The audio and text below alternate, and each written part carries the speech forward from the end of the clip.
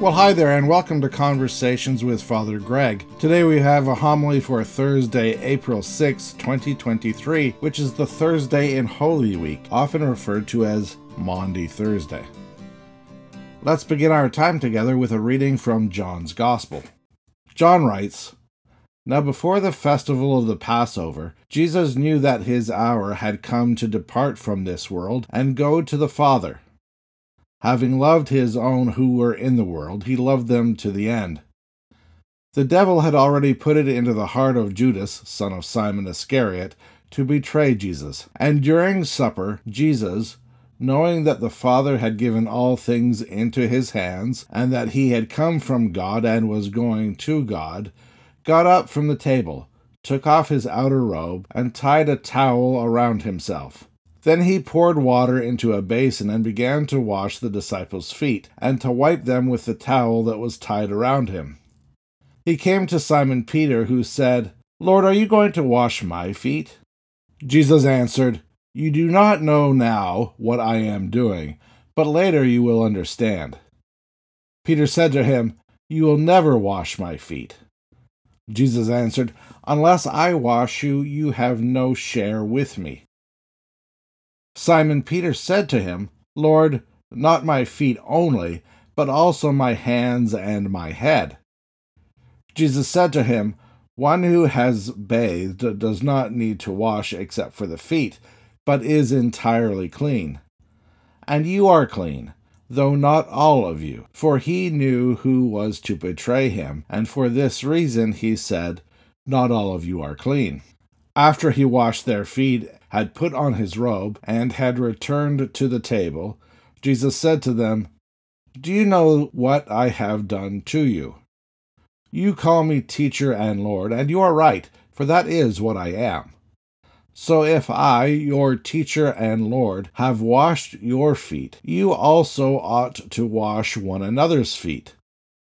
For I have set you an example, that you also should do as I have done to you. Very truly I tell you, servants are not greater than their master, nor are messengers greater than the one who sent them. If you know these things, you are blessed if you do them." When he had gone out, Jesus said, "Now the Son of Man has been glorified, and God has been glorified in him. If God has been glorified in him, God will also glorify him in himself, and will glorify him at once.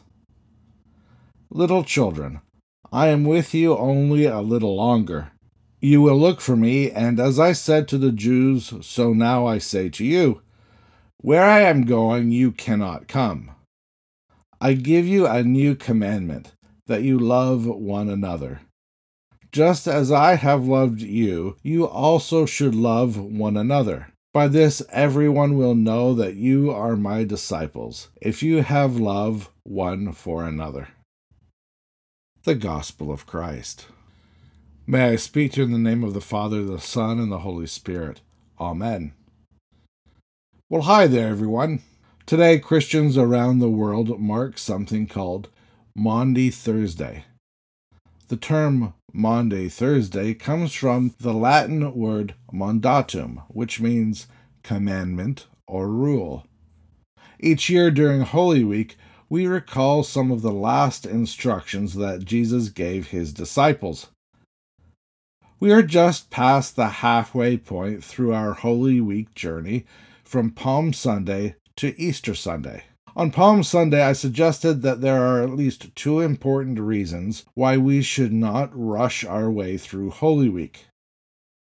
First of all, during Holy Week, we begin to more fully understand that in the person of Jesus Christ, God took on human form, flesh and blood, and fully joined the story of humanity. The second thing that we learn about Jesus during Holy Week is the very practical care that he showed for humanity. And that comes out very clearly on Maundy Thursday.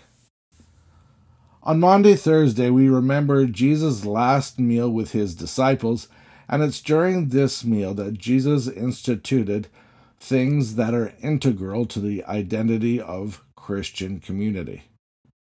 It's during this meal that Jesus institutes the Eucharist. It's through this Eucharistic meal that we participate in Christ's sacrifice and receive both spiritual nourishment and healing. It's in this way that the Eucharist has become a foundational part of our lives, not only in our Anglican family, but among Christians around the world. But the Eucharist is not the only thing that Jesus did during that meal. John tells us that during dinner, Jesus got up from the table, grabbed a basin of water, and began washing his disciples' feet. Imagine the disciples' surprise when their teacher got down on his hands and knees and began washing their feet. We hear Peter's shock as he tells Jesus that the roles should be reversed. It's the disciples who should be assuming the servant role and should be washing Jesus' feet. After washing their feet, Jesus returned to the dinner table. He reminded his friends that, although he was their teacher, he had assumed the role of servant. Jesus then told them that they ought to treat others the way that he had treated them. The message is clear. If Jesus could be their teacher and serve them in humility, then he expected them to do the same for each other. Keep in mind that this is the same teacher that taught people to love their enemies and to pray for those who persecute them. He challenged the religious establishment, broke through cultural, religious, and gender boundaries, and did it all so that people might encounter God up close and in person. When he washed the disciples' feet, he gave them a model that transcended all the established norms about status, commanding them to show love and compassion to all people. When we gather for worship on Maundy, Thursday, we reenact the foot-washing model that Jesus gave his disciples. The priest encourages those present with the following words: "Fellow servants of our Lord Jesus Christ, on the night before his death, Jesus set an example for his disciples by washing their feet, an act of humble service. He taught that strength and growth in the life of the kingdom of God came not by power, authority, or even by miracle, but by such lowly service." I would encourage you to hear those words anew today. As people of faith, our strength does not come from our status or position in the community. It is not based on our moral virtue or even the beauty of our buildings. Today we are reminded that if we are truly anchored in Christ, then our strength will be shown in our willingness to serve all people, independent of gender, race, age, education, and social or economic status. In a time when many of us are still anxious about social precautions, the need to reach out with compassion remains as important as it ever was, maybe more so. We still need to reach out to others with words and deeds of kindness and compassion. We need to continue to be intentional. Pick up the phone, write a card, send an email or text. Find a way to be in touch with others because social precautions are not the same as living in isolation. May we each find creative ways to reach out to others, becoming instruments of God's love and mercy. Let's pray. Infinite and intimate God, before you were crucified, you knelt before your friends and washed their feet. Bound together in your love, trembling, teach us the way of your humility and compassion. We pray these things in your Son's name. Amen.